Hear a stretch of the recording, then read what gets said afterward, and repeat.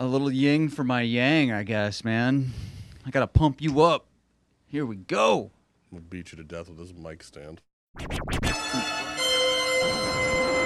Cinematic community. Information overload. I might have to just run out of the room and leave a big Kool-Aid man hole in the wall. Cinematic community. Tell people not to swing the mic around. That's a good point. I have no problem with you telling people that. That seems like an important safety tip. Just been revoked. The art and craft of movie making, the stories that define it. Welcome to Cinematic Community, folks. I'm your host, Louis Normandin. With me is podcast producer and co-host, Brian Hart. I don't know what we're doing here. I just come, I show up, the mics are here, I talk, pretend like I'm angry at people, try to have a good time. What is life about? I'll tell you what life is about. Life is about sitting down with Jessica Burstein for Cinematic Community, as we did over in New York City at the local 600 office. We had a great time sitting down, just chatting with her about her extended experience with on-set photography. Jessica has had a wonderfully established career as an on-set photographer and had a lot of really good insight for all of you young photographers out there trying to get into the business, especially into the business of on-set photography. She clarified some different points that we had, some questions that we had. She answered some great questions about on-set protocol if you're a camera assistant or another crew member, about how you can properly follow protocol when it comes to taking photos of your own on-set.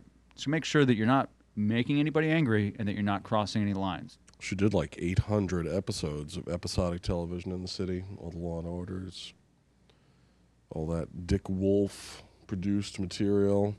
She worked for the Yankees.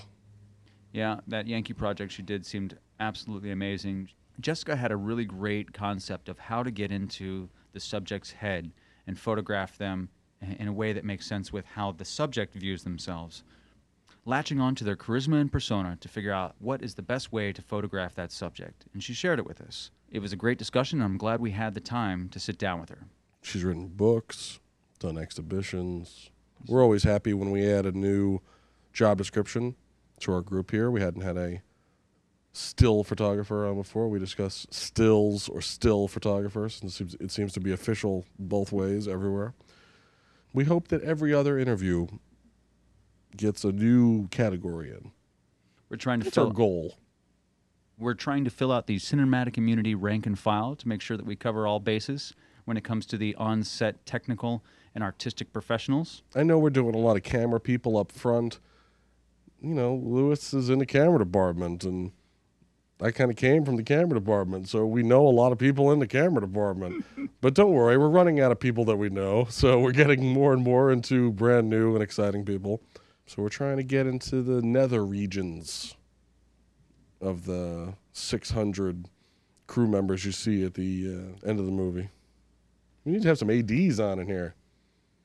That we do. We need to start to get in the production department to represent. Enough of this camera department nonsense. Cinematic Community definitely has a great lineup of guests that are going to be sitting down with us here in the very near future. So make sure you keep tuning in every week, because no matter who you are, we've got somebody for you. And lastly, before we get going, just make sure you check out our site, www.cinematiccommunitycast.com. Check us out on iTunes. Leave a little comment, review. You can also email us at immunity@cinematicimmunitycast.com. You can check us out on Facebook, Instagram, and Twitter. Thanks a lot, everybody.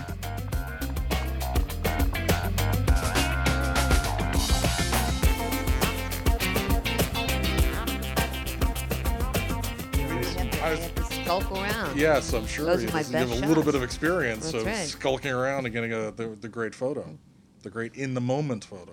You're absolutely right. It's the only way to do it.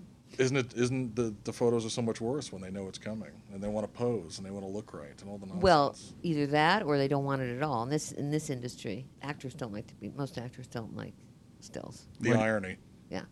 Why I do you mean, they don't want to be found out. There's Put me in front of the camera. Put me in front of the camera. That's What do you have a exactly- camera? Get it. What are you doing? Well, I mean, the thing is about acting is that people immerse themselves in somebody else in a role, and so I found that it's very difficult. There are very few actors who are really great about stills. It's almost as if, they're hiding, so they don't.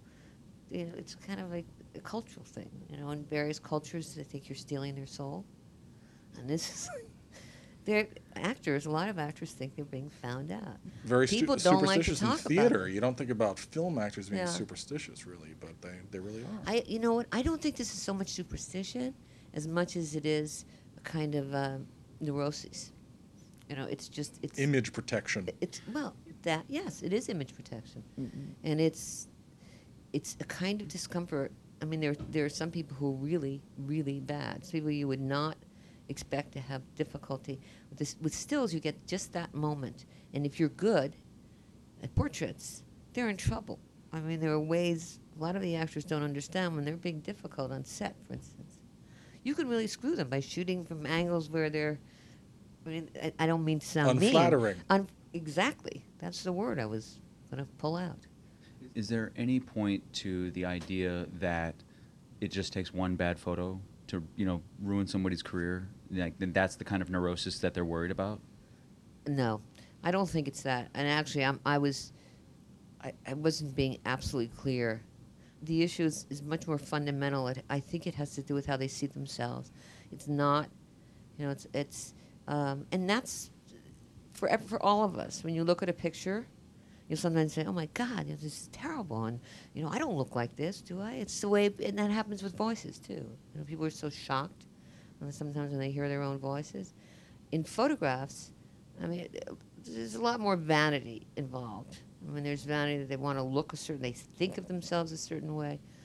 I get the sense that actors are hiding, for the most part, are hiding so much, they don't even want to see it for themselves. If when I do a great shot, I know it's how they see themselves. In other words, when someone says to me, "Oh my God, that's fantastic, Jessica," then I know that I got it. In other words, because the real artistry in portraiture, for instance, is, as opposed to just a picture, is getting inside someone, is really seeing inside, is really sort of getting to the essence of that person. I think it's not just that they're afraid that a bad picture is going to be out there, a picture that they don't like. It's sort of understanding whether they're okay people or not okay. Do you understand me? Not quite. I'll be honest. All right. What do you mean by okay people or not okay people? I have a skill. They have to trust you. Of course they have to trust me. I mean, they have to trust me, but I also think that one of the reasons we were talking about getting photographs, grab shots, so they sort of don't know that I'm there. They don't know that I'm shooting. And so that's not a question of trust. That's kind of, I always want people to look, it's not fun for me to have, I'm not out there to make people look terrible. In fact, the real artistry in it, again, using that word, maybe overusing it, is to pull out the best. I mean, it's to pull out the most interesting thing about them, to show you something that's particularly interesting, or to show you the way that I think they see themselves. Now, when I'm saying this issue about if people are okay or not okay, when I was growing up, I came from a family it was very difficult. And I used to come home from school frightened every day because I didn't know what was going to hit me. And you're looking at me strangely. I'm very intently listening to what you're saying. I think. Well, in consequence, I had to look at people. I came home and I would watch people and I'd say, "Whoa, am I okay? Did I do something? Am I not going to? I mean, is this okay? Is it not okay?" And so I learned to read people. So when I talk about if someone's okay or not, I can invariably tell if someone's a decent person, if somebody's a little iffy. Are you understanding? Maybe you're making yourself very clear now. Okay, and I love that in lots of ways. I mean, I also find people who are really defensive, self-defensive, or self-defending, and you can't get through them. I mean, this is interesting about photography that a lot of people don't realize. They think, "Oh, I just take a picture." No, I mean, for me, the interest always is, did I get what I see? And usually I'm pretty quick at it. I'm quick at it, again, because of the way that because I developed part of my brain, seriously, that can I can read. I can read people. Not that I necessarily use that to my best advantage. I mean, sometimes I know that somebody's not okay and I'm friends with, and I sort of, but in terms of photographs, pretty clear, pretty quickly. who that person. If somebody's really a nice person, somebody's a little iffy, somebody's a little nasty. I mean, everybody's complicated, and people have all sorts of. I'm not trying to make this so black and white, but there is, for me, that's my truth. That's how I mean, I don't want to be using things. That's my truth, but it is my truth. I'm going to pardon that black and white pun that you just made for just a minute, and I'll ask you, if you don't mind to share some of the secrets of your mastery in a practical sense. How do you get what you're talking about? Like, you're on a set or on a set with whoever it is that you're photographing. How do you go about, once you've identified what that person is like and how they're going to react and who that person is, how do you get that moment, that effect that you mentioned earlier? How do you get the essence of who that person is, as you described? How do you go about doing that? Okay, that's a very good question.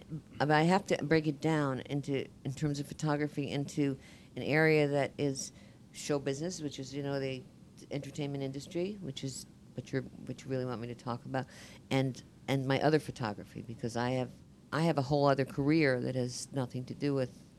Well, maybe it does in some sort of kind of. Same degree. instrument, but a Same different Audience. editing process is probably editing there process, too. precisely. So, for instance, on set, I mean, I got to the point, honestly, I mean, well, obviously don't want me to be dishonest, but I find it almost unbearable on sets with actors. I mean, you probably don't want to hear this, but for still photographers, I, for instance, will not shoot on a feature. Just won't. I wouldn't be standing around being the person who's kicked around. I mean, the other thing is, photographer is not part of the filmmaking process, the still photographer. So the first person, anytime there's a problem with an actor, you're in my eye line, off. They kick the still photographer off. What I eventually did was, I didn't like to do publicity, but with Law and Order, which I worked on for years, I got to know everyone well enough, and they really trusted me. I mean, and in fact, every time a new actor came in and wouldn't work with me, the other actors would just stop. I mean, the other actors would say, listen, you got to do it. That's it. You're not messing us up, because this is Jessica, and we're going to do this. This is our deal. I can't tell you how much they backed me up. In that case, those people, like Jerry Orbach and Sam Waterston, Patha, they were great.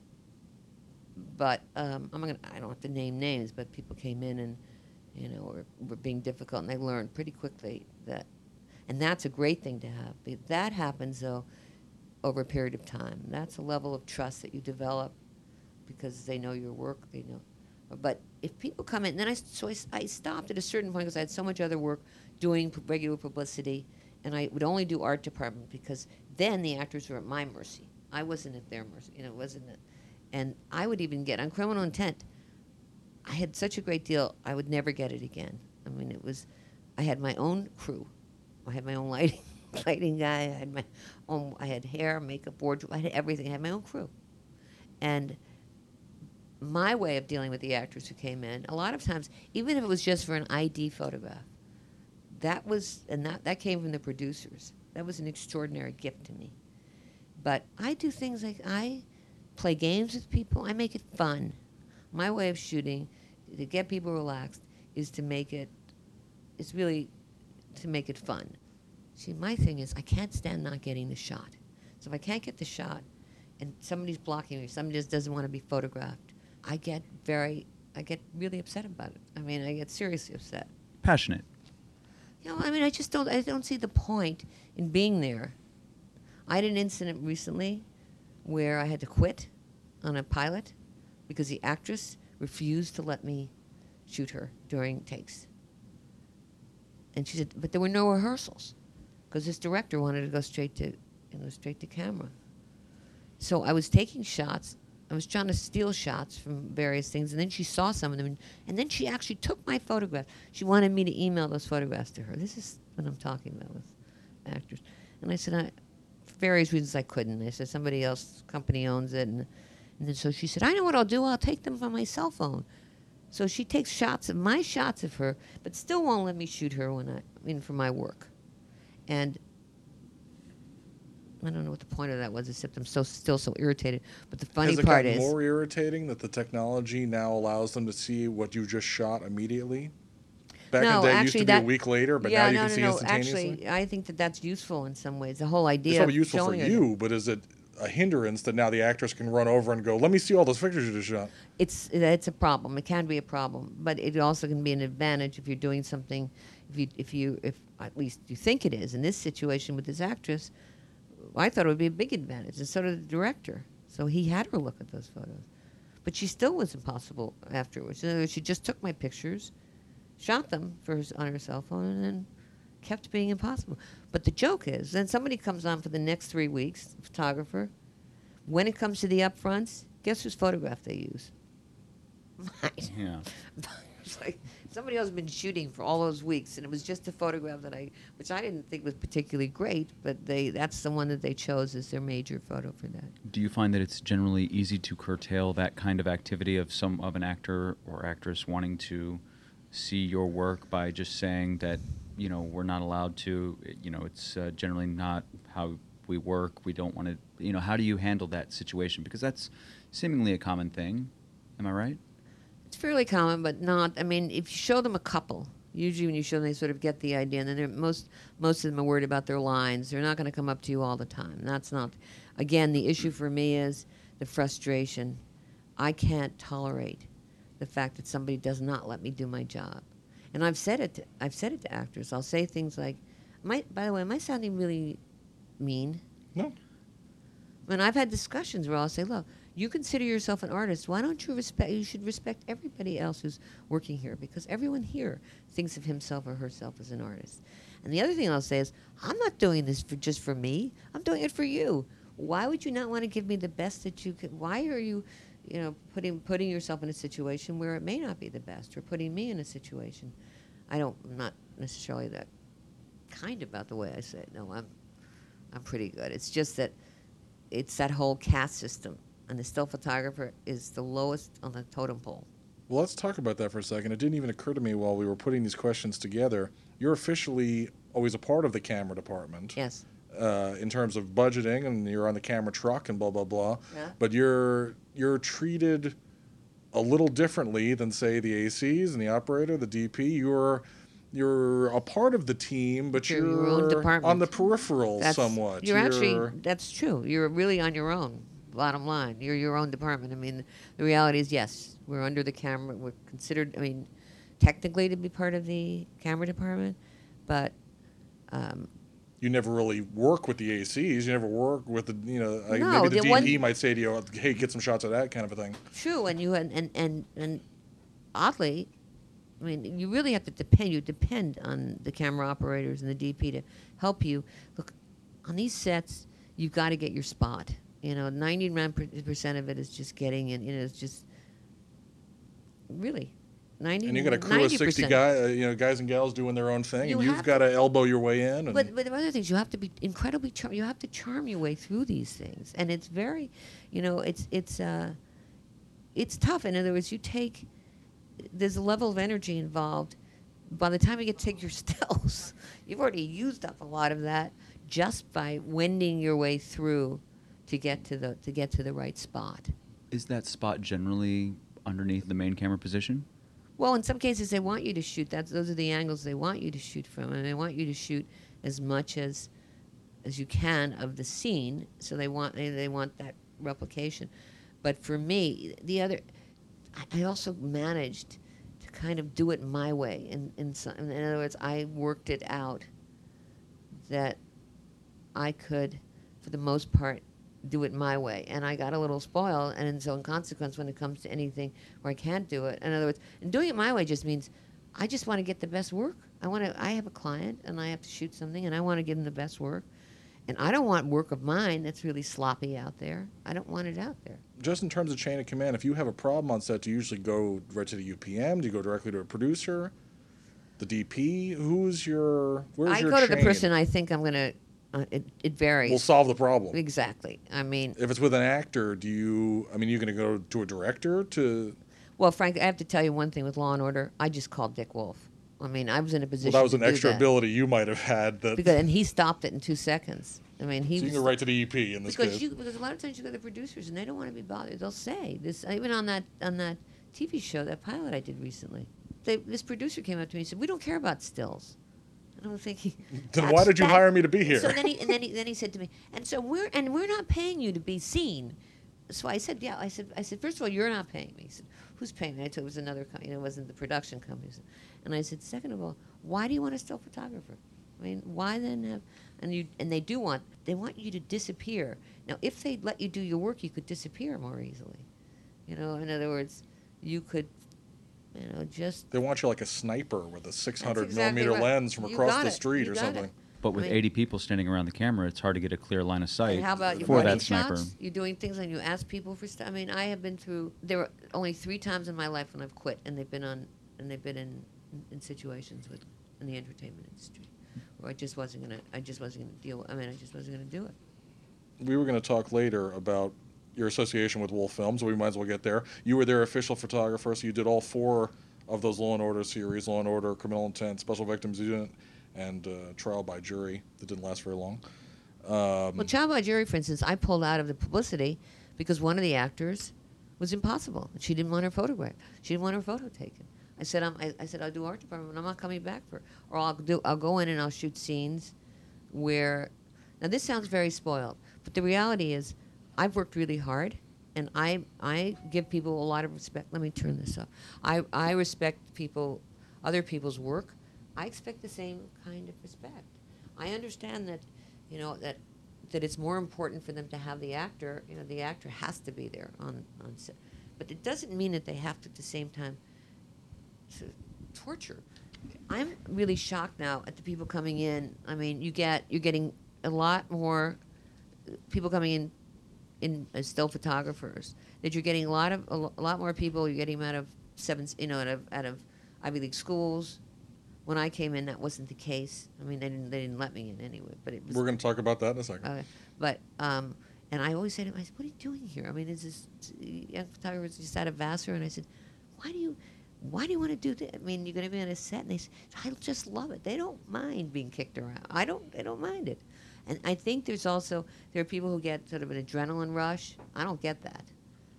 I mean, I don't get that in any possible way. I don't get the adrenaline rush, and I don't get it that somebody is okay about sort of having to be sort of diminished.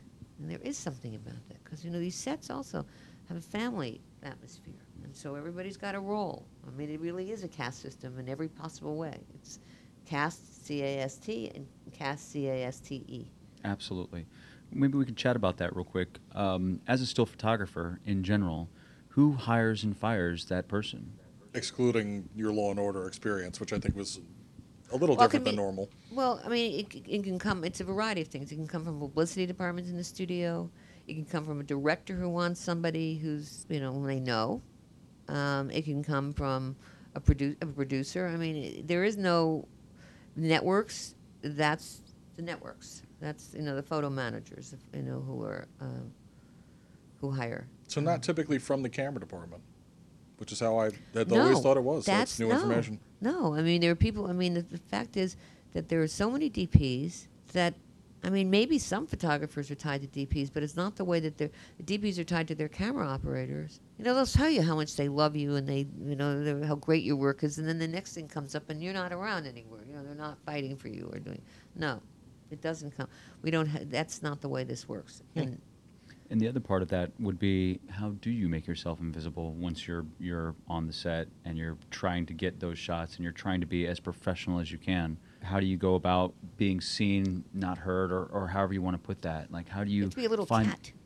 You how know, do you find really, that spot? I mean, because Wolf Films, by the way, did a lot of other stuff. We did New York Undercover, but we did.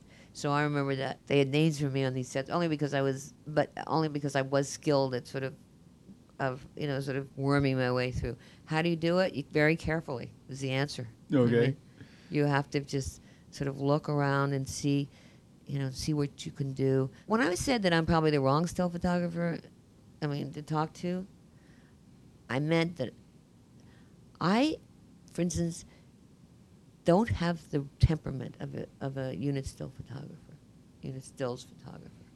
in the I sense was going to that ask I you this like because I've my seen it own officially lighting. both ways. Is it stills photographer or still photographer officially? Because I've seen it officially in both ways. In Europe, it's always been stills, and Okay. in the States, it was still, and now it's becoming more and more stills. Okay. So there is no definitive. I think the union still calls it still. Yeah, but occasionally you'll see and then sometimes they'll write stills.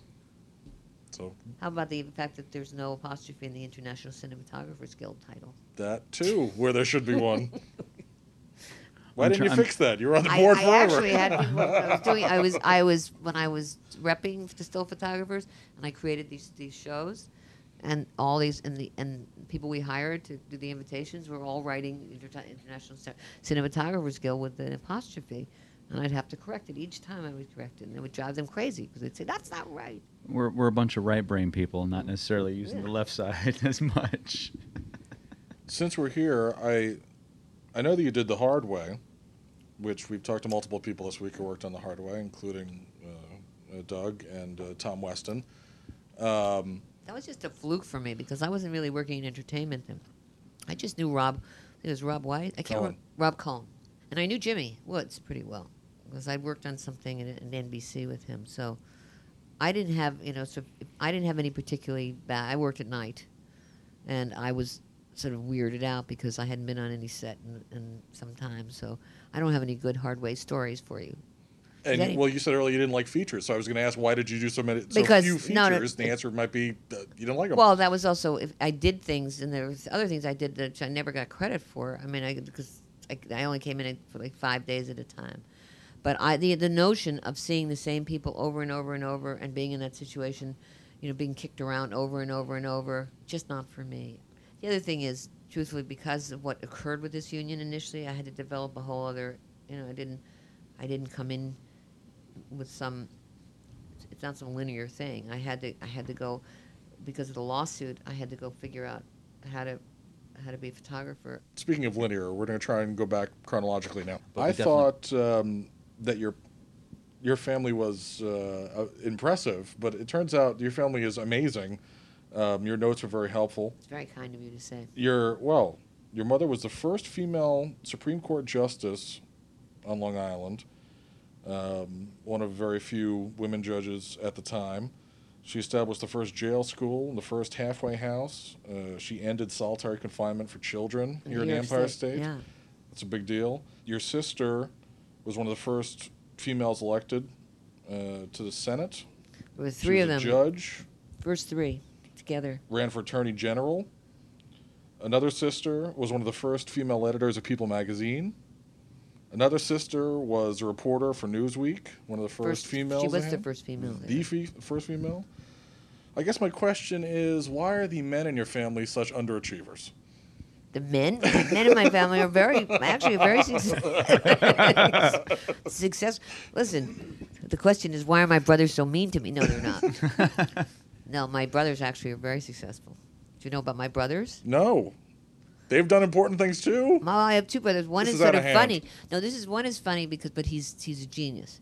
He created this character. You may know. You're both probably too young, but he created a character called Slim Goodbody. And Slim Goodbody has the inside of the body on the outside, and he teaches health to kids. I know it sounds clownish, but it's not. He teaches health to kids. And he had a segment on Captain Kangaroo, which threw him into the Kraft sponsored it, 5-minute segment. And then he was the most popular show on PBS for kids. His music's played by every major symphony orchestra in the country. And then he's developed other things like MathWorks for Nickelodeon and a whole batch of things. He's also a great businessman. He's an artist, and he's a great businessman, which, beats me. Your parents have a lot to brag about. Well, I know, not exactly. And we haven't gotten to your stuff Well, yet. there's also, and I have another brother who's Judd, who's a well-known lawyer in New York. He's the guy who got Lennox Lewis back in the ring. You know what I mean? I don't know. That probably means nothing to you, but my brother can make a case for anything. He did a lot of stuff. First, he worked solely in criminal law, and then he moved to another branch of criminal law, boxing. He represents Shane Mosley to Don King and whatever. But Right. long story.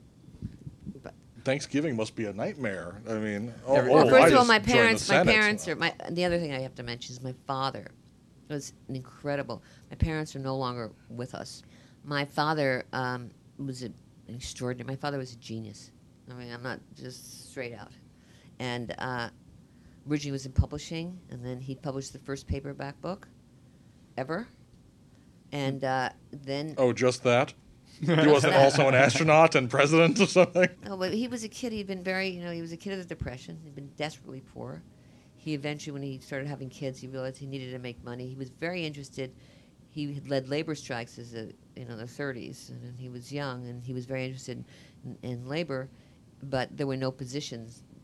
I mean, he couldn't. There was nobody to be a lawyer for at the time. I mean, there was no sort of I area. feel like in the 30s there wasn't a lot of work to justify having the labor positions available. Well, this is actually that's true. I mean, in most of his work, I think there were positions. I mean, there were people who were, but this is more. I think this is probably more early 40s. But by then, even there was still.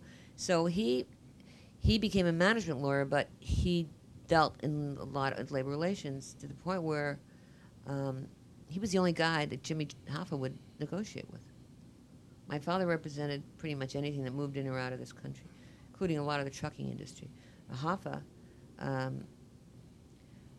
felt my father's instincts were so good about it, and he was honorable and so good about labor that he trusted him. I mean, my father had offices all over the place. I mean, he did business everywhere. And he also made it possible for all of us to do what we wanted to do. And Clearly. he made it possible. He wasn't coming home at 7 o'clock at night. My mother was my father worked 7 days a week. He was traveling all the time. It wasn't. We'd see him on weekends only, sometimes like 1 or 2, possibly 2 weekend nights. I saw more than others. I was a big daddy's girl. He took me all over the world with him. Are you're the youngest Of the all women. just the women? Okay. Yeah. So you had politician, you had Labor. Oh, and my father knew that my mother was very ambitious, and he encouraged her to run for office. My mother ran for office, and women lost. I mean, there were no women out there. She lost so often. We were dragged around from the time I was 6 to all these political functions and things. And she'd have to pretend that she cooked. And she never. In other words, they'd show her Beatrice Burstein in the kitchen. We'd all be laughing in the kitchen. Where's that? you had all these role models growing up. Why photography? Of all the different paths you could have taken, clearly, why did photography become your thing? Well, first of all, I just want to preface this by saying that my theory is that a lot of if you basically have an artistic instinct, I mean, if you have that gene, which comes from my maternal side. My grandfather was a brilliant clothing designer. Brilliant. I mean, he was brilliant. And I was prefacing by saying that I think that the skills are transferable. That there are things. I was always an artistic kid. I mean, I was always a kid that I liked to draw, and I'd like to, and I was a great dancer, and I really wanted to be a figure skater. And I was found when I was 5. I was found by Dick Button skating in New Hyde Park, and he told my mother, "Look, she's great, and she loves to skate." And so he said, "Let me teach her." And he was a 3-time world figure skating champion. Bottom line was my mother decided it was too much trouble to get me to New Hyde Park. That was about 25 minutes from my home. So they cut it out. She cut out the lessons, which it took me years to recover. I'm not kidding. I was that upset about it. So how did I become a photographer? I was a kid with a bad eye. You're going to hear this about a lot of people in the industry, and a lot of people became photographers. I had a wandering eye. It sat out. And when I was 8, I had an operation, and I had to go 3 days a week after school to this stereoscopic examination, this therapy. And they would put the stereoscope together, and they'd say, "Where's the third rabbit?" If you don't use both your eyes, people don't understand this. You don't see depth. So, you don't see depth, at least close, when you're sitting close to somebody or near something. And it went on for weeks, and I was getting so upset because I wanted to go home and play. That finally I came in and said, "Okay, I see the third rabbit." They'd say, "What color?" "White, pink." And I kept trying this, and I kept saying, "No, you don't see the third rabbit." I made it up. I just wanted out of there. But one day I did sit down in there, and there was the third rabbit. And it was the most amazing moment. It was blue. They picked blue because they figured an 8-year-old wouldn't. But more amazing to me was that there was this object I'd never seen before. And I thought, oh my God, what else have I missed? And I had it in my head that I must have missed so many things they gave me a camera for therapeutic purpose. And when the first time that I could really get a major camera, I asked my father to get me the widest angles that I could. 'Cause See everything. I could see everything. And then I started shooting, and I built a darkroom when I was a kid. At 11, I had a darkroom. I wasn't really thinking that I was going to do it professionally because my parents wanted me to go to law school, and I didn't, or they just wasn't sort of in their vocabulary. And my father eventually was incredibly supportive of me. You know what? I think how I became a photographer was either blind luck, good or bad, is how I became a photographer. I mean, it just kind of happened. And then pretty much, not too long after getting out of school, I got a job. And not just any job, I got a job at NBC. I mean, a real photography job. So that kind of... Do me a favor and tilt that a little bit. Thank you. I wasn't even sure that I wanted it, but I knew that was proved to my parents that this was at least my mother, that it was a real thing. How supportive were they?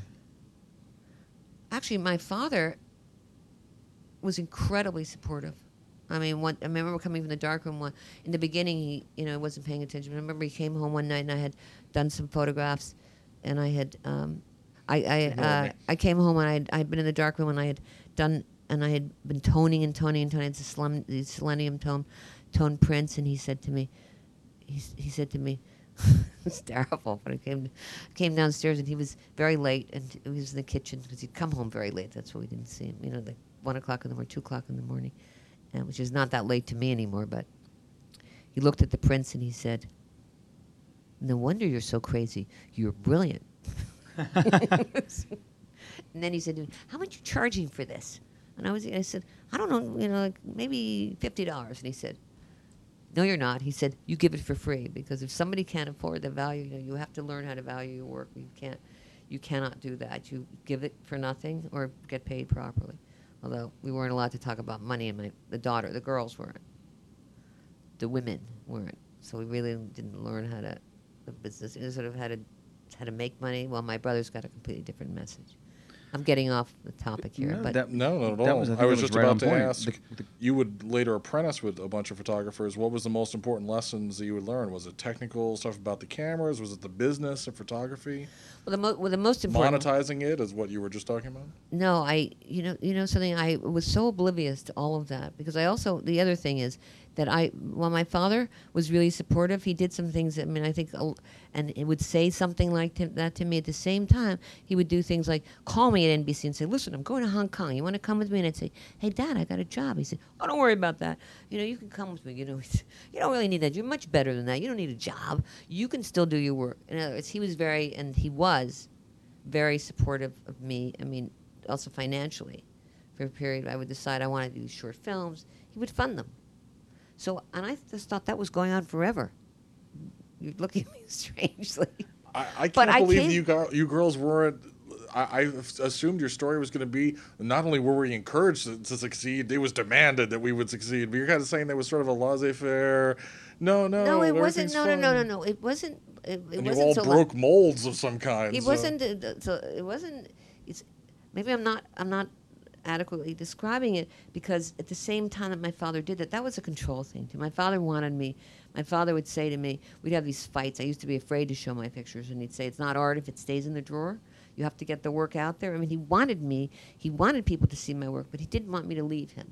All right, so these are complicated family things, and with someone that powerful and that appealing, I mean, I was such a daddy's girl that it was really that my siblings hated me.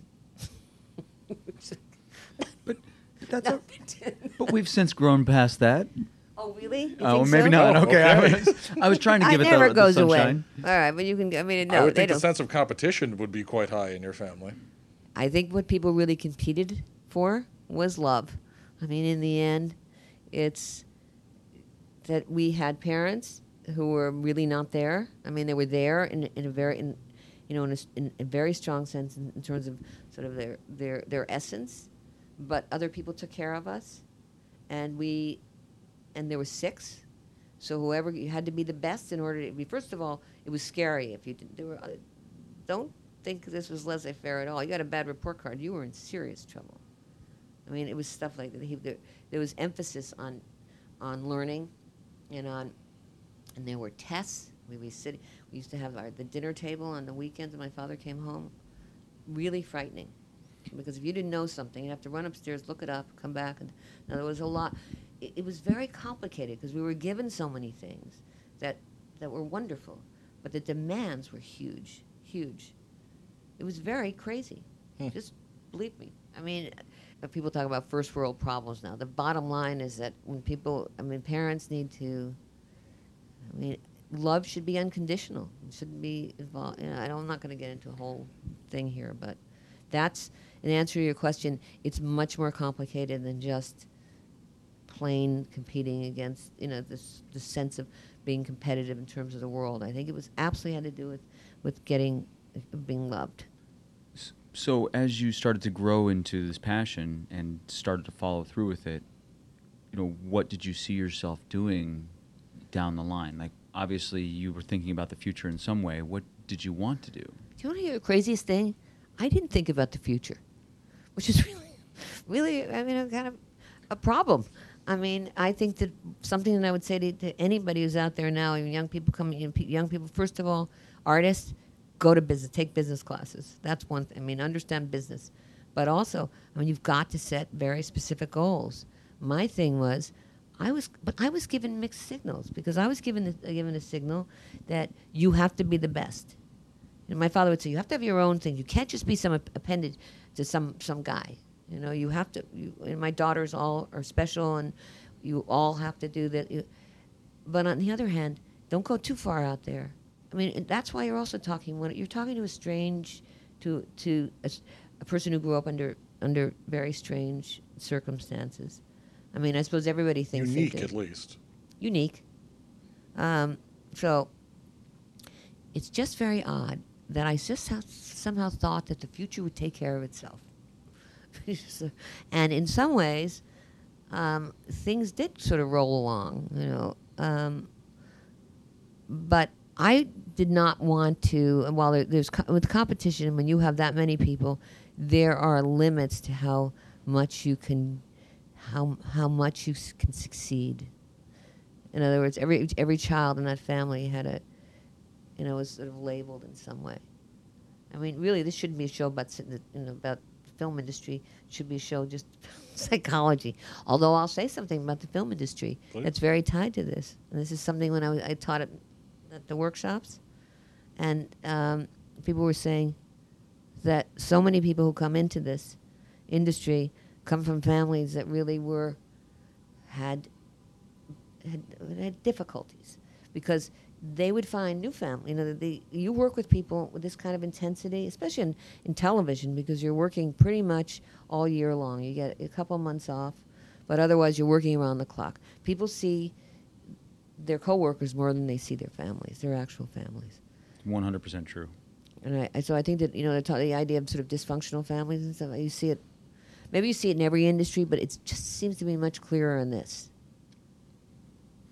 It speaks to the passion that, people if they're involved in a business like this, they've somehow found a way to turn that into something in whatever position. If you're going to be on a set for 14 hours a day, well, there's a passion behind it. And, if you come from a life of difficulty, that could drive a lot of that, in my opinion. I think you're right. And I'm going to tell you one little interesting story that happened with Law & Order. Law & Order was a big family, and it was very tough for people who came in there. If somebody came in, they had to make their way. It was never mind trying to find a spot to shoot from. Some new person was hired. It was so interior. And so at a certain point, I was doing the Law & Order crime scene book. And when the book happened, I was having so much trouble with everybody on set. People were trying to, there was sabotage going on. They were calling, people were doing things, and I said, what is this? And then I realized you weren't allowed to go outside the parameters of what. They weren't comfortable. This was a family, and you we're not supposed to jump the line. You know, your job was such and such, and you weren't supposed to do. It was very strange. I didn't have a lot of support on that. I had a lot of problems when that book was being published. I mean, just people's competitive nature came out. I mean, just as it would in any family. I mean, so happy for you when in fact they're not. I think we experience that in a lot of different ways. I mean, again, going back to the passion, people are very passionate, and sometimes, you know, that passion is self-driven and self-motivated. And so, You're right. I mean, I'd like to think that I've got a grasp on it these days, and that when I am exposed to it by someone else, that I can try, you know, or not have to try as hard to dismiss it and just move along. You're absolutely right. I'm just noting it. I mean, it's not, and obviously I'm preaching to the choir here, but It's harder when it's your family, though, you know. But again, you know, a lot of things to talk about here. We don't have to. Yeah, I know. I'm go sorry. into You're just that. catching me at a weird point in my life, and I think that's why I'm talking to you more about this than I would about things you want to hear.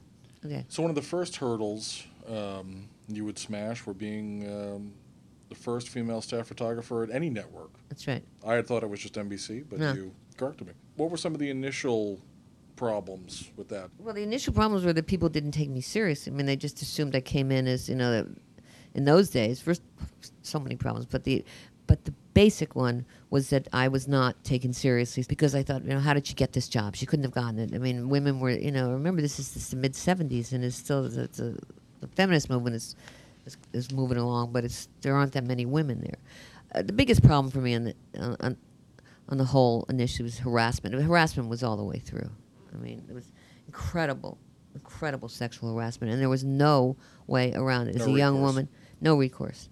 And so those were the days when I have to make everybody happy, and I still have to get my job done. That was, you know, really that. And looking back, I don't know how I did it, honestly.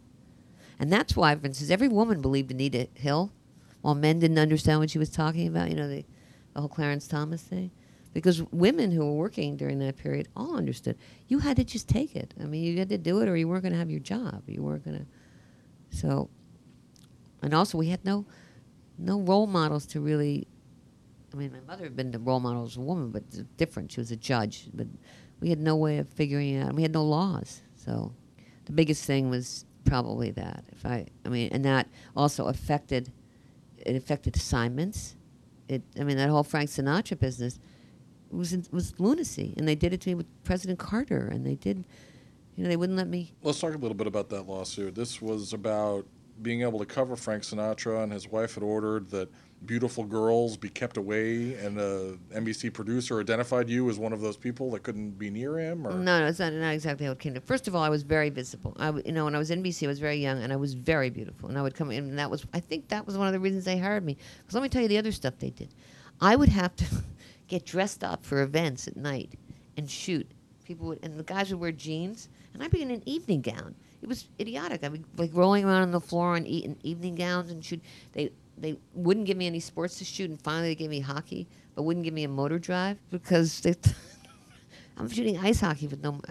And you know that was before digital, so this was So this is click, wind, click. You got wind, it. You got it. Click wind. This is what happened was I was fairly high profile on NBC. Also, I mean, because I was so visible, because I was young, because I was beautiful, because I had these. They took me out all. I mean, in other words, they would have me on assignments that didn't exist. They'd say, just shoot the ground. I know this sounds very strange, but in those days, those were, and they'd say. I'd come in and it would be the head of Gillette, and they'd say, "Who's this?" And they'd say, "Oh, that's Jessica. That's our photographer." I mean, I don't know what that was about, but I can tell you that I used to go to dinner with the president and dinner with everyone. They would, and I remember when I organized a union fund, they said, "You know, you betrayed us," and I'd say, "Who's us? Who are we?" You know, I'm getting ahead of myself here, but the Frank Sinatra thing came up because every time they couldn't get someone to. They knew someone didn't like to be photographed. Like Willie Mays. That was the first one.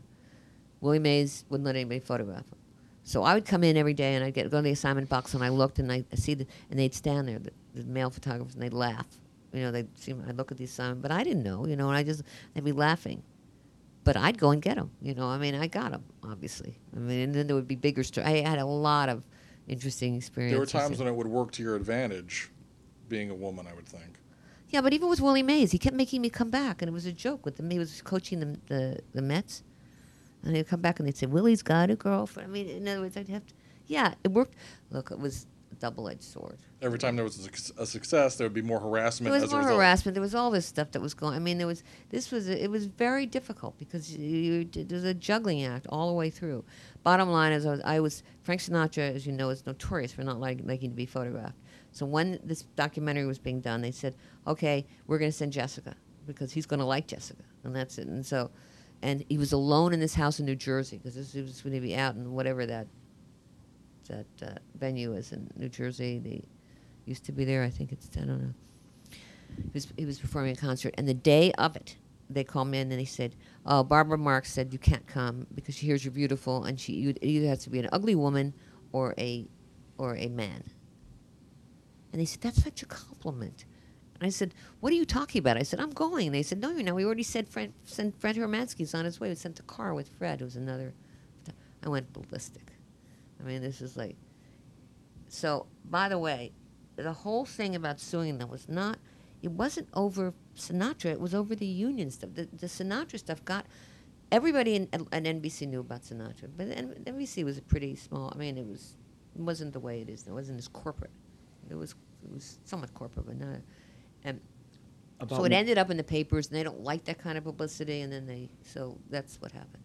About what year is this? It was 77. I'm just, I'm thinking, you mentioned NBC, and I'm thinking back to like the movie Network, where things are, where the networks are way different than what they are now. GE was already in there. When I first came in, it was RCA. That was a privately owned company. It was different. It was just, that was great. And the minute GE came in, sorry, GE, but the fact is, when corporations come in, it becomes the bottom line. It's very rare to have a situation that I had. People who worked at NBC preferred it when it was more of it was just different. It was a different atmosphere. I just had completely different experience because anytime you're the first at anything, that's, you're just sort of feeling your way through, and nobody has answers for you. I mean, you just have to do it yourself. There's no road to follow. That's exactly right. So tell us about organizing at NBC with the union involvement. It was NABIT. That was the television union at the time. Am I speaking properly? It was NABIT? NABIT is the National Association of Broadcast. I don't. It's gone now. Isn't NABIT gone now? It's dissolved now. It dissolved. We get in trouble into for what? acronyms, though, so we keep trying to explain what acronyms are to people. Okay, well, can you fill that in? NABIT is what is it? Look it up. We'll figure it out. All right. And everybody would come to me. The darkroom guys would come. Everybody was very talented in there, but I was the only one who was sort of educated, and they saw me in a different way. The darkroom guys were working crazy hours, no overtime and no nothing. People came to me and said, "Look, this is not good." So I would go to complain on their behalf, and then they'd all disappear because people were frightened. It was like, "What are you complaining about, Jessica?" They don't say anything. But anyway, bottom line is, I said, "Okay, I think that we need to be unionized." And boy, did that get me into trouble. That was the bottom line on the Frank Sinatra thing. All of this was going on around the same time. The NBC, I thought NBC was eating out of my hands. They were eating my hand. Right? I didn't know that because I was young. I didn't understand consequences. I just thought I'd do the right thing. And then what happened was the union. I don't know if you want to get into all this stuff. I was organizing. Everything was going along fine. We were getting ready to join when the union rep suddenly said, "Well, as soon as you people come in, we're going to call a strike." And this was around the time, so 76. That was 76 because of the convention. I'm going to block the convention. I said, "Based on what?" He said, "We'll figure it out, but we want more." So I remember thinking, this guy's a moron. I'm sorry, but he's dead now, so don't speak ill of it. The guy, I'm not naming names. And NBC saw it as an opportunity to come back to me and say, "Listen, we'll give you everything that they would give you and more." Of course, I believed them. They did do it. I mean, they gave the highest salaries to anyone. They started giving overtime. They started giving compensatory time. I did a good thing in there. I mean, I did, but they waited they waited like a year and a half and then came after me. Like ostensibly. How did they come after you at that point? They laid me off, but And they you'd be didn't blacklisted for a succeed. time. well, they laid me with no, that's different. Oh, It was okay. like that was IATSE. All right. Sorry. We'll get to that. No, they laid me off, but then they were threatened with a lawsuit because there had been so much around. There was a whole because it was about a whole other, a whole group of other things. They had to rehire me, so I went back, but then it was just to prove a point, and then I quit. So that's when what happened was when I was organizing at NBC, the IA came to me. It was 644 then, and they said, "Look, you've got a constituency here, so this is what we'll do. We want to come in." I said, "Nobody, you're too expensive. I don't want to. Nobody's going to do this. And plus, you want to give television film status. It doesn't exist. They didn't want to give them feature film. Let the still photographers who came into the IA. Anyway, they asked me to. They wanted the unit to go with 644, and I said they won't do it. And so then they came back to me and said, "Okay, we'll give you feature film status, and everybody else." Television film. And I said, "No, you think, what kind of person do you think I am? Get out of here. Goodbye." So after NBC, when I tried to get into 644, that's when they refused to let me in. And then you had to sue your way in. Then I had to sue my way in. But this was actually sort of funny. I mean, it wasn't, looking back, it wasn't funny at the time, but went to the National Labor Relations Board.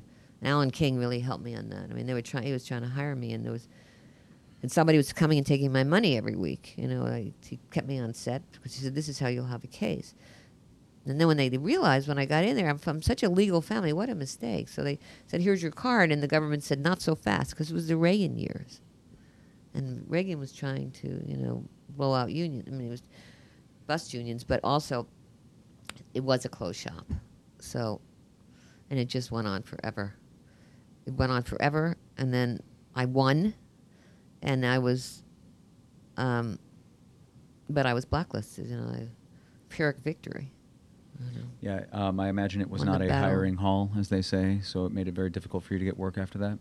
I couldn't get anywhere. I couldn't. I mean, there were a couple of people I knew, but during that whole period, there wasn't any. It was just impossible. In fact, they would. I mean, I'm not going to get into any detail about this, but yeah, it was just it's typical. It's like whistleblowing, and you can't, you're blacklisted, and that's the end of that story. So really, I was kind of shocked by those things, though, again, because I didn't understand consequences. I thought you go do the right thing, and then that's it, and everything's fine. No. So just sticking with the union thread for a moment, you would later become a member in good standing. You would go on to do a ton of television work. You would join the executive board for what then would become 600, representing the still photographers.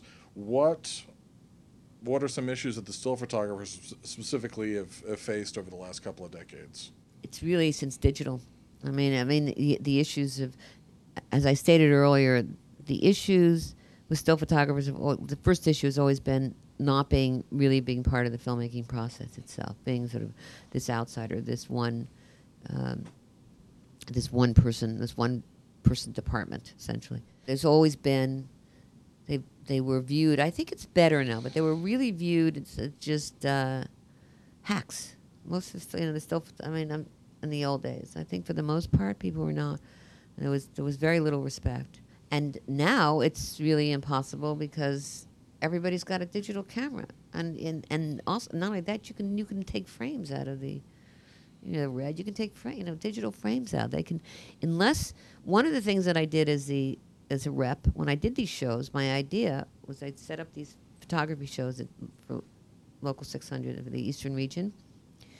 My idea was to make the artistry of the still photographers more visible, to up the ante a little bit, to say, okay, these are not just people who are snapping away at nothing. They're not just taking pictures. They're taking portraits. They're doing, and they're people with talent and skill and craft, and so that was the point. And in fact, the still photographers are facing the chopping block on this last time because a lot of the producers don't want to. They don't want to pay the money. They don't think they need them anymore. I mean, maybe for specials, for things for marquees and whatever. But basically, on-set photography, when you get to the lower tiers, they've knocked it. They've knocked it out, or they get paid almost nothing. Well, everybody gets paid almost nothing on the lower tiers, but the last round of negotiations, and I'm just going to say this straight out, Stephen Poster had said the still photographers were on the chopping block, so I made sure we got a campaign, and we had all these people write to him because we thought, actually, he didn't just say it, he had it on a sheet out of the NEB, the National Executive Board, and so I rallied people, and I said, look, we got to do something. You know, I said, I warned people, I said, you're not going to be working on, because they could sell us down the river. So we got everybody from different areas to write letters to Stephen. And then he calls me saying, I never said that. And I said, oh, yes, you did. You know, you said we were on the chopping block. And frankly, not just me, but people who were involved, we made sure, we embarrassed him into doing a straight out saying this. Into getting, he'll deny this. Sorry, Stephen. But, you know, this would not have happened had we not done this work. Meaning I and a couple of other, a few other still photographers. So Stephen, they came up with the idea of doing a presentation for the producers with photographs and all the work that had been done by certain major, certain photographers who do features, well-known photographers in the features industry, the features area, and then kept them up during the negotiations so that they could see. They could actually look at the work, and they could see that that these people were really talented, and that there was some purpose for it. And that saved the still photographers. But that's not going to go on. Wherever they can see cuts. You know, there are going to be cuts. The writing's on the wall for a lot of people in this industry with digital. You know, you don't need the same kind of staffing. Just don't. And you have a lot of people coming up now. A lot of people who are coming in, are in the entertainment business who don't even want to belong to it. I mean, they don't see they can do a lot of things on their own. And they don't see the purpose in unions. I try to explain why unions are necessary, but... You said something very interesting there, that because of the new digital cameras, that they can just take a single beautiful digital frame out of what they're shooting. Exactly. With their glass that's already perfectly framed, with the actor close up, all that kind of stuff. Done. And that's a big part of what you were typically getting for them. That's right. I think that it's going to be a vanishing breed on sets, really. I mean, I don't know how much longer they've got. How big a percentile is that of what you're supposed to be getting on set? Because you also get shots of the crew and all that. You get... Well, that would, by the way, that's something I didn't mention earlier, that my favorite work really was always the stuff that didn't have to do with the production. I mean, it was behind the scenes. Behind the scenes is always the most interesting work. Yeah, there are other things, but it has to do with, it comes down to money with people. So if they don't have to pay, somebody, or they're not, a lot of times they'll just say they're not really interested in talent. You have to throw it in their faces. They don't care. That's the thing about being a still photographer in the film industry. The one major thing is that they don't really value those stills. It's not called the still photography, industry. It's called the motion picture industry. So it's moving pictures, not still pictures. And so, understandably, you're not really critical to. And you touched on the cameras are getting cheaper and better, and you need less skill to use them. And everybody's a still photographer. There was these a time days. when almost nobody would, very, very, very few people had a professional camera, but now every cell phone has got a the other thing camera is, taking ability of some sort. The other thing is that people are going onto sets. We've tried to control it. They come with their cell phones or small cameras. They shoot. They put up stuff that are like even spoilers. They put it onto Instagram. They send them everywhere, and nobody's. This is it's tough. It used to be much easier to control with film. You would have to process it. It was owned by the You production sure did. company. I mean, it was, and then you had to. I mean, it was a whole other deal. And protecting these pictures. I mean, digitally, it's difficult anyway. Well, even once they get up there. There has been conversations out there circulating for at least 5 years now about, especially within the halls of 600, the letters that go out about, not taking personal stills on set. It's a matter of professionalism, as a matter of courtesy to the producers, as a matter of courtesy to the set photographer. I mean, can you expand on that a little bit, on how that came around, or where there might have been problems that had spawned those things, those letters going out? Well, we complained, and I know I was a rep until through 2013. And that was one of the ways that we decided that we would try to stop this. I mean, it's quite simple that people were coming, even background would shoot. I mean, but the thing that I found is that it hasn't stopped it. There's no way to completely stop it, because you have producers doing it. You have everybody doing it. We're in a culture now of Yeah. I've got to take a couple of photos and put it on Facebook. That's it. I mean, there's no. I mean, there really is. No, I mean, you can say to people you're going to be fired. I mean, I suppose there are some sets that are so closed. There have to be some directors that people wouldn't dare do it with. But for the most part, there's no control. Are there any hard and fast rules that you can say that are where it is okay? Like we're at the trucks, for instance. You know, so we're going to take photos of our G&E crew having a good time. Is that okay? Oh, in your sure, eyes? that's fine. The other thing you're dealing with is, too, that's a very good question, because when you're asking people, especially when I get, like, first ADs who can be the bane of still photographers in any case, because the first AD, when you were asking earlier, where do you go, you need help, you go to the first.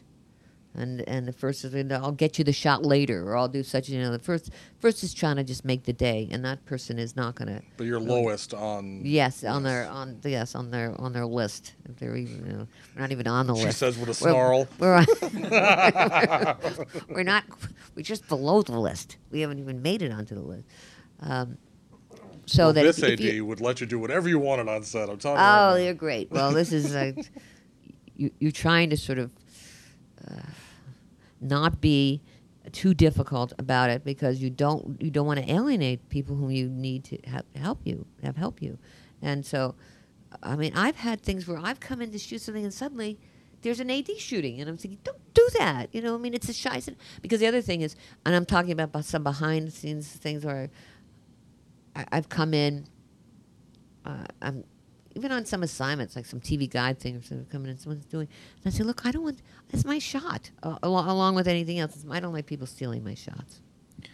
But that's a side thing. That's not. Because there are going to be a lot of entertainment professionals listening to this podcast, I do want to just make sure that we hit a point as to where is this okay? Like, where is it okay for non-set photographers to be taking photos on set? Okay, I would say that anytime you see a still photographer shooting when they're shooting something, don't shoot it. I mean, that's probably my best piece of advice. If you want to shoot your crew, or people come on and you're doing something off, fine. Or you're doing, somebody's fooling around and doing something. But I guess the only thing that I can say is don't come near, don't shoot what the still photographer's doing. That's the one thing that I think is really the standard. I mean, that's probably the best answer I can give you. What about when the set electrician, maybe over the course of a 2-month show, buddies up with one of the talent, okay, lead actor or actress, and they want to take a set photo? Generally, and in the eyes of the union, is that okay? I don't think I think they're not supposed to do it, but it just happens all the time. You're not gonna. They're just, again, there isn't control, and you really have to use your judgment. If somebody's coming on, if you have a crew member who's consistently taking shots, and who's to the point where, I mean, of incredible distraction. If you have somebody like that, then that person's got to stop. Then it's got to be a rule, not none. But otherwise, these rules are not hard and fast. I would say maybe a hard and fast rule is don't shoot the talent unless they've given you permission to do so. That's right. That's Like, absolutely right. Don't involve me in any photograph, even if I'm in deep background. Just don't do it. That's exactly right.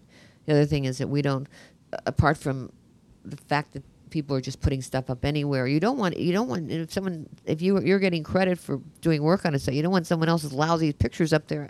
I mean, not just the fact that the control of the studio or the networks and the actors themselves. It's just, you also have a personal stake in this as a photographer. It's a very, very difficult issue, and I don't know other than to say that I think the best advice I can give is to really show some respect, show some courtesy, ask the still photographer.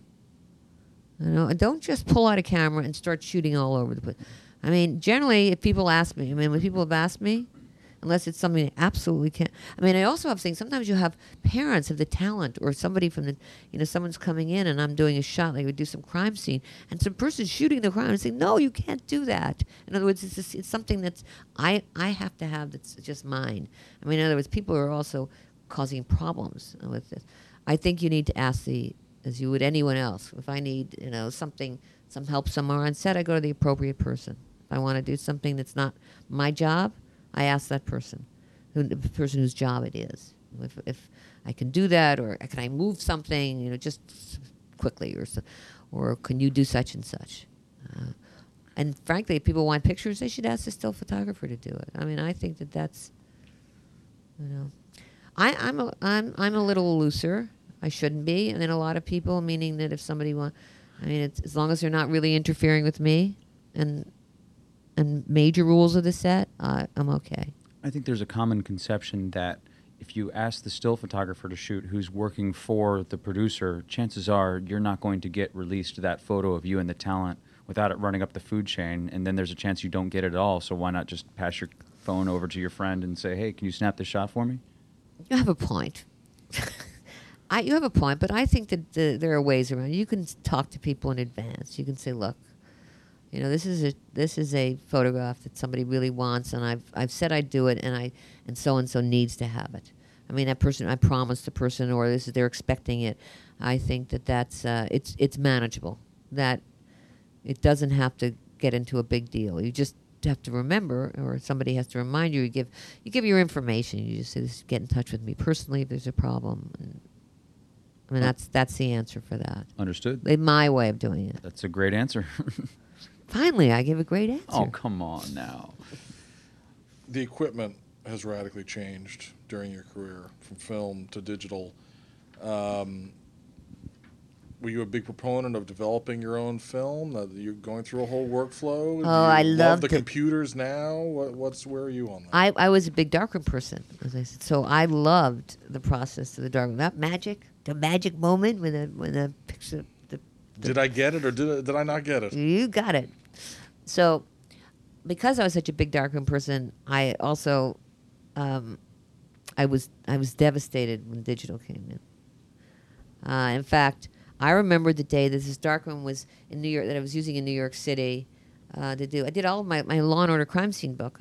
I printed down on this darkroom, Latent Image it was called, and they said due to digital photography. And I was working on Law and Order Criminal Intent, and I'd gone back to my apartment. We were close by. I'd gone back to my apartment for an hour or so, and I got my mail, and I saw that it said due to digital photography we are closing Latent Image, and I went back and I was crying on the grip truck.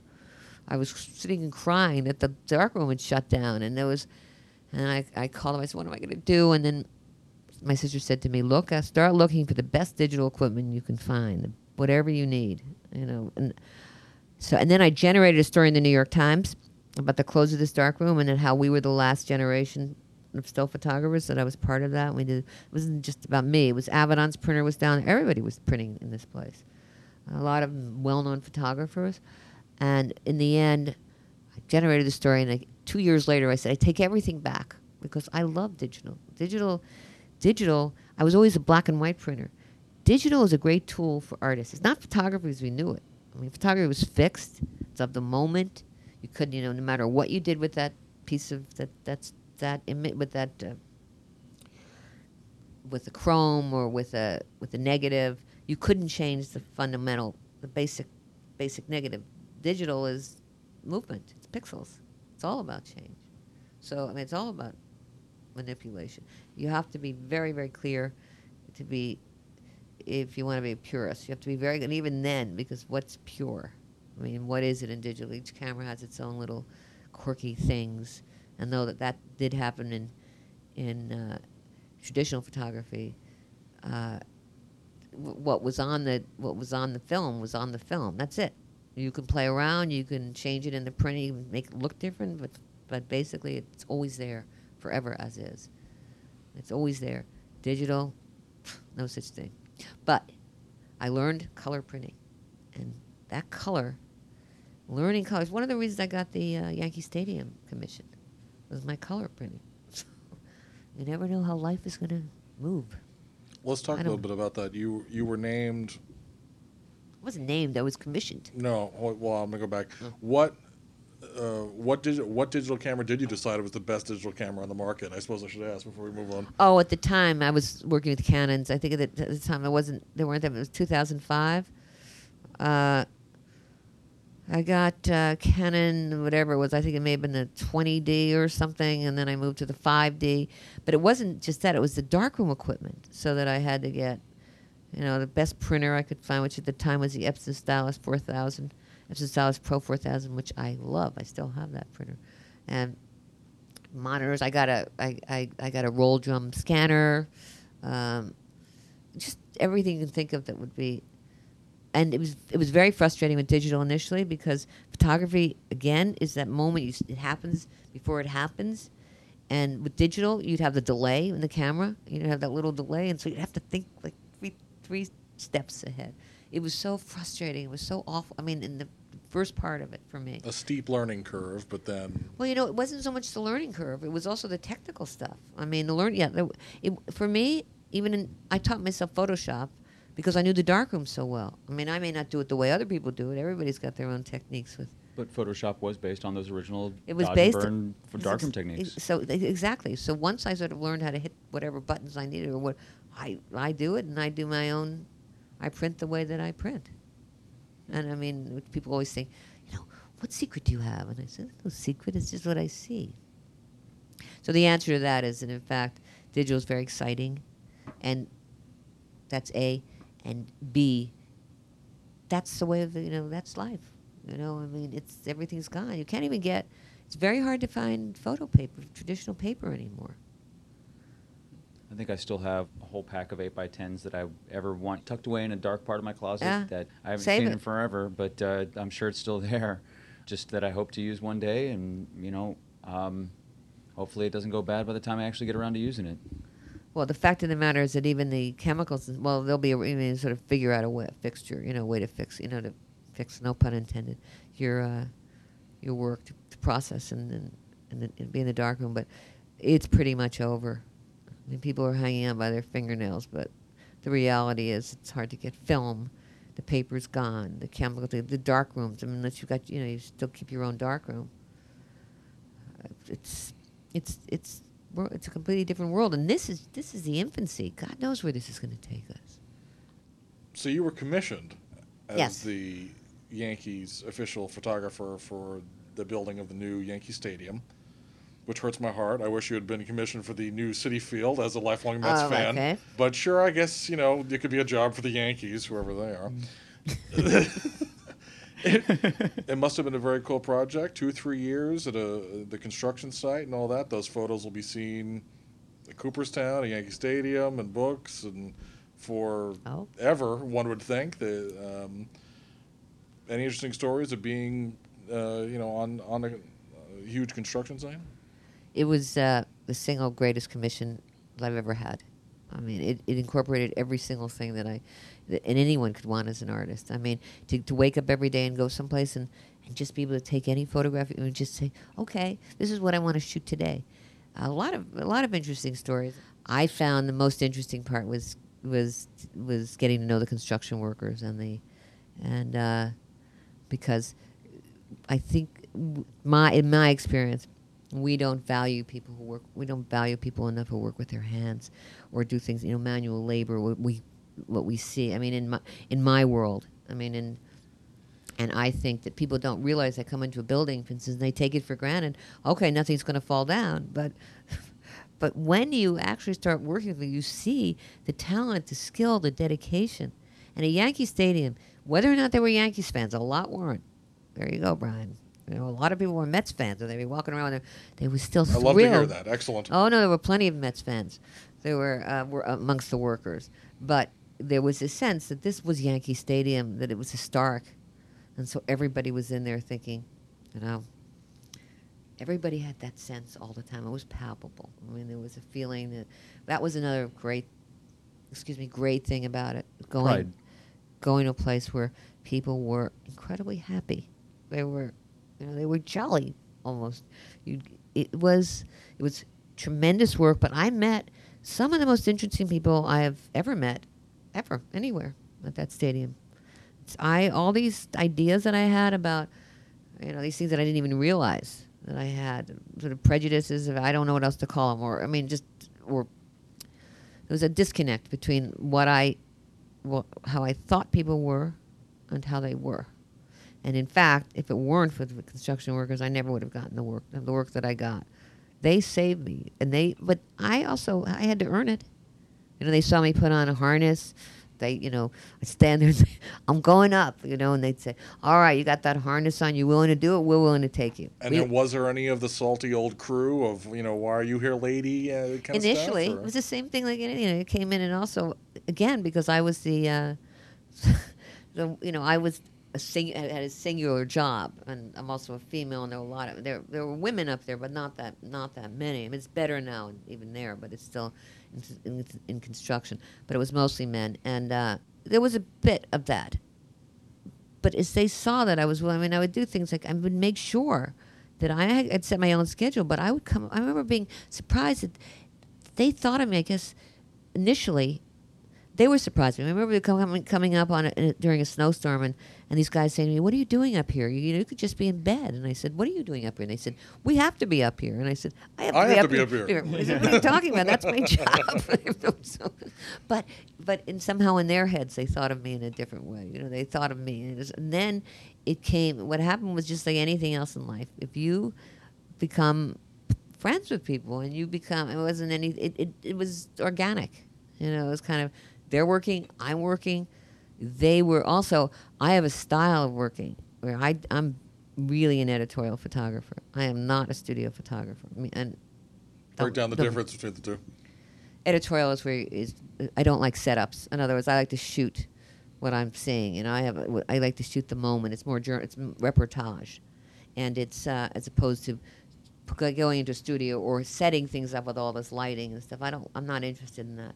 I'm interested in what happens in sort of that, just the moment. And I had a lot of compliments about that. I had one thing with the chief electrician at the stadium who said to me, she was named a very, very well-known photographer, was coming in for another building, came in with about 10 people, and she said, "You got to stop the work." He said, "Lady, if you can't take a picture, get the hell out of my, this was very, get the hell out of my place." And my point is, thank you for editing that content. Because he said the point is, the thing about it is, my guys, you don't bother anybody. You just take. So then it got to the point where that was much better for me. I didn't want them to be, I didn't want them. I didn't want all these setup shots. In some ways, sometimes I had to do it because the guys would want various things. But on the whole, it was fantastic. And I got all this exercise, and I was like mountain climbing. I was on top. The first day I went onto the top of the scoreboard, everybody in the stadium stopped, and my legs were away. The scoreboard was so thin at the time, and I have to say I was frightened when I first got up there. Then I became addicted to it. I got past that, and everybody in the stadium, they were all taking shots. There were a whole bunch of shots of it standing, looking really afraid.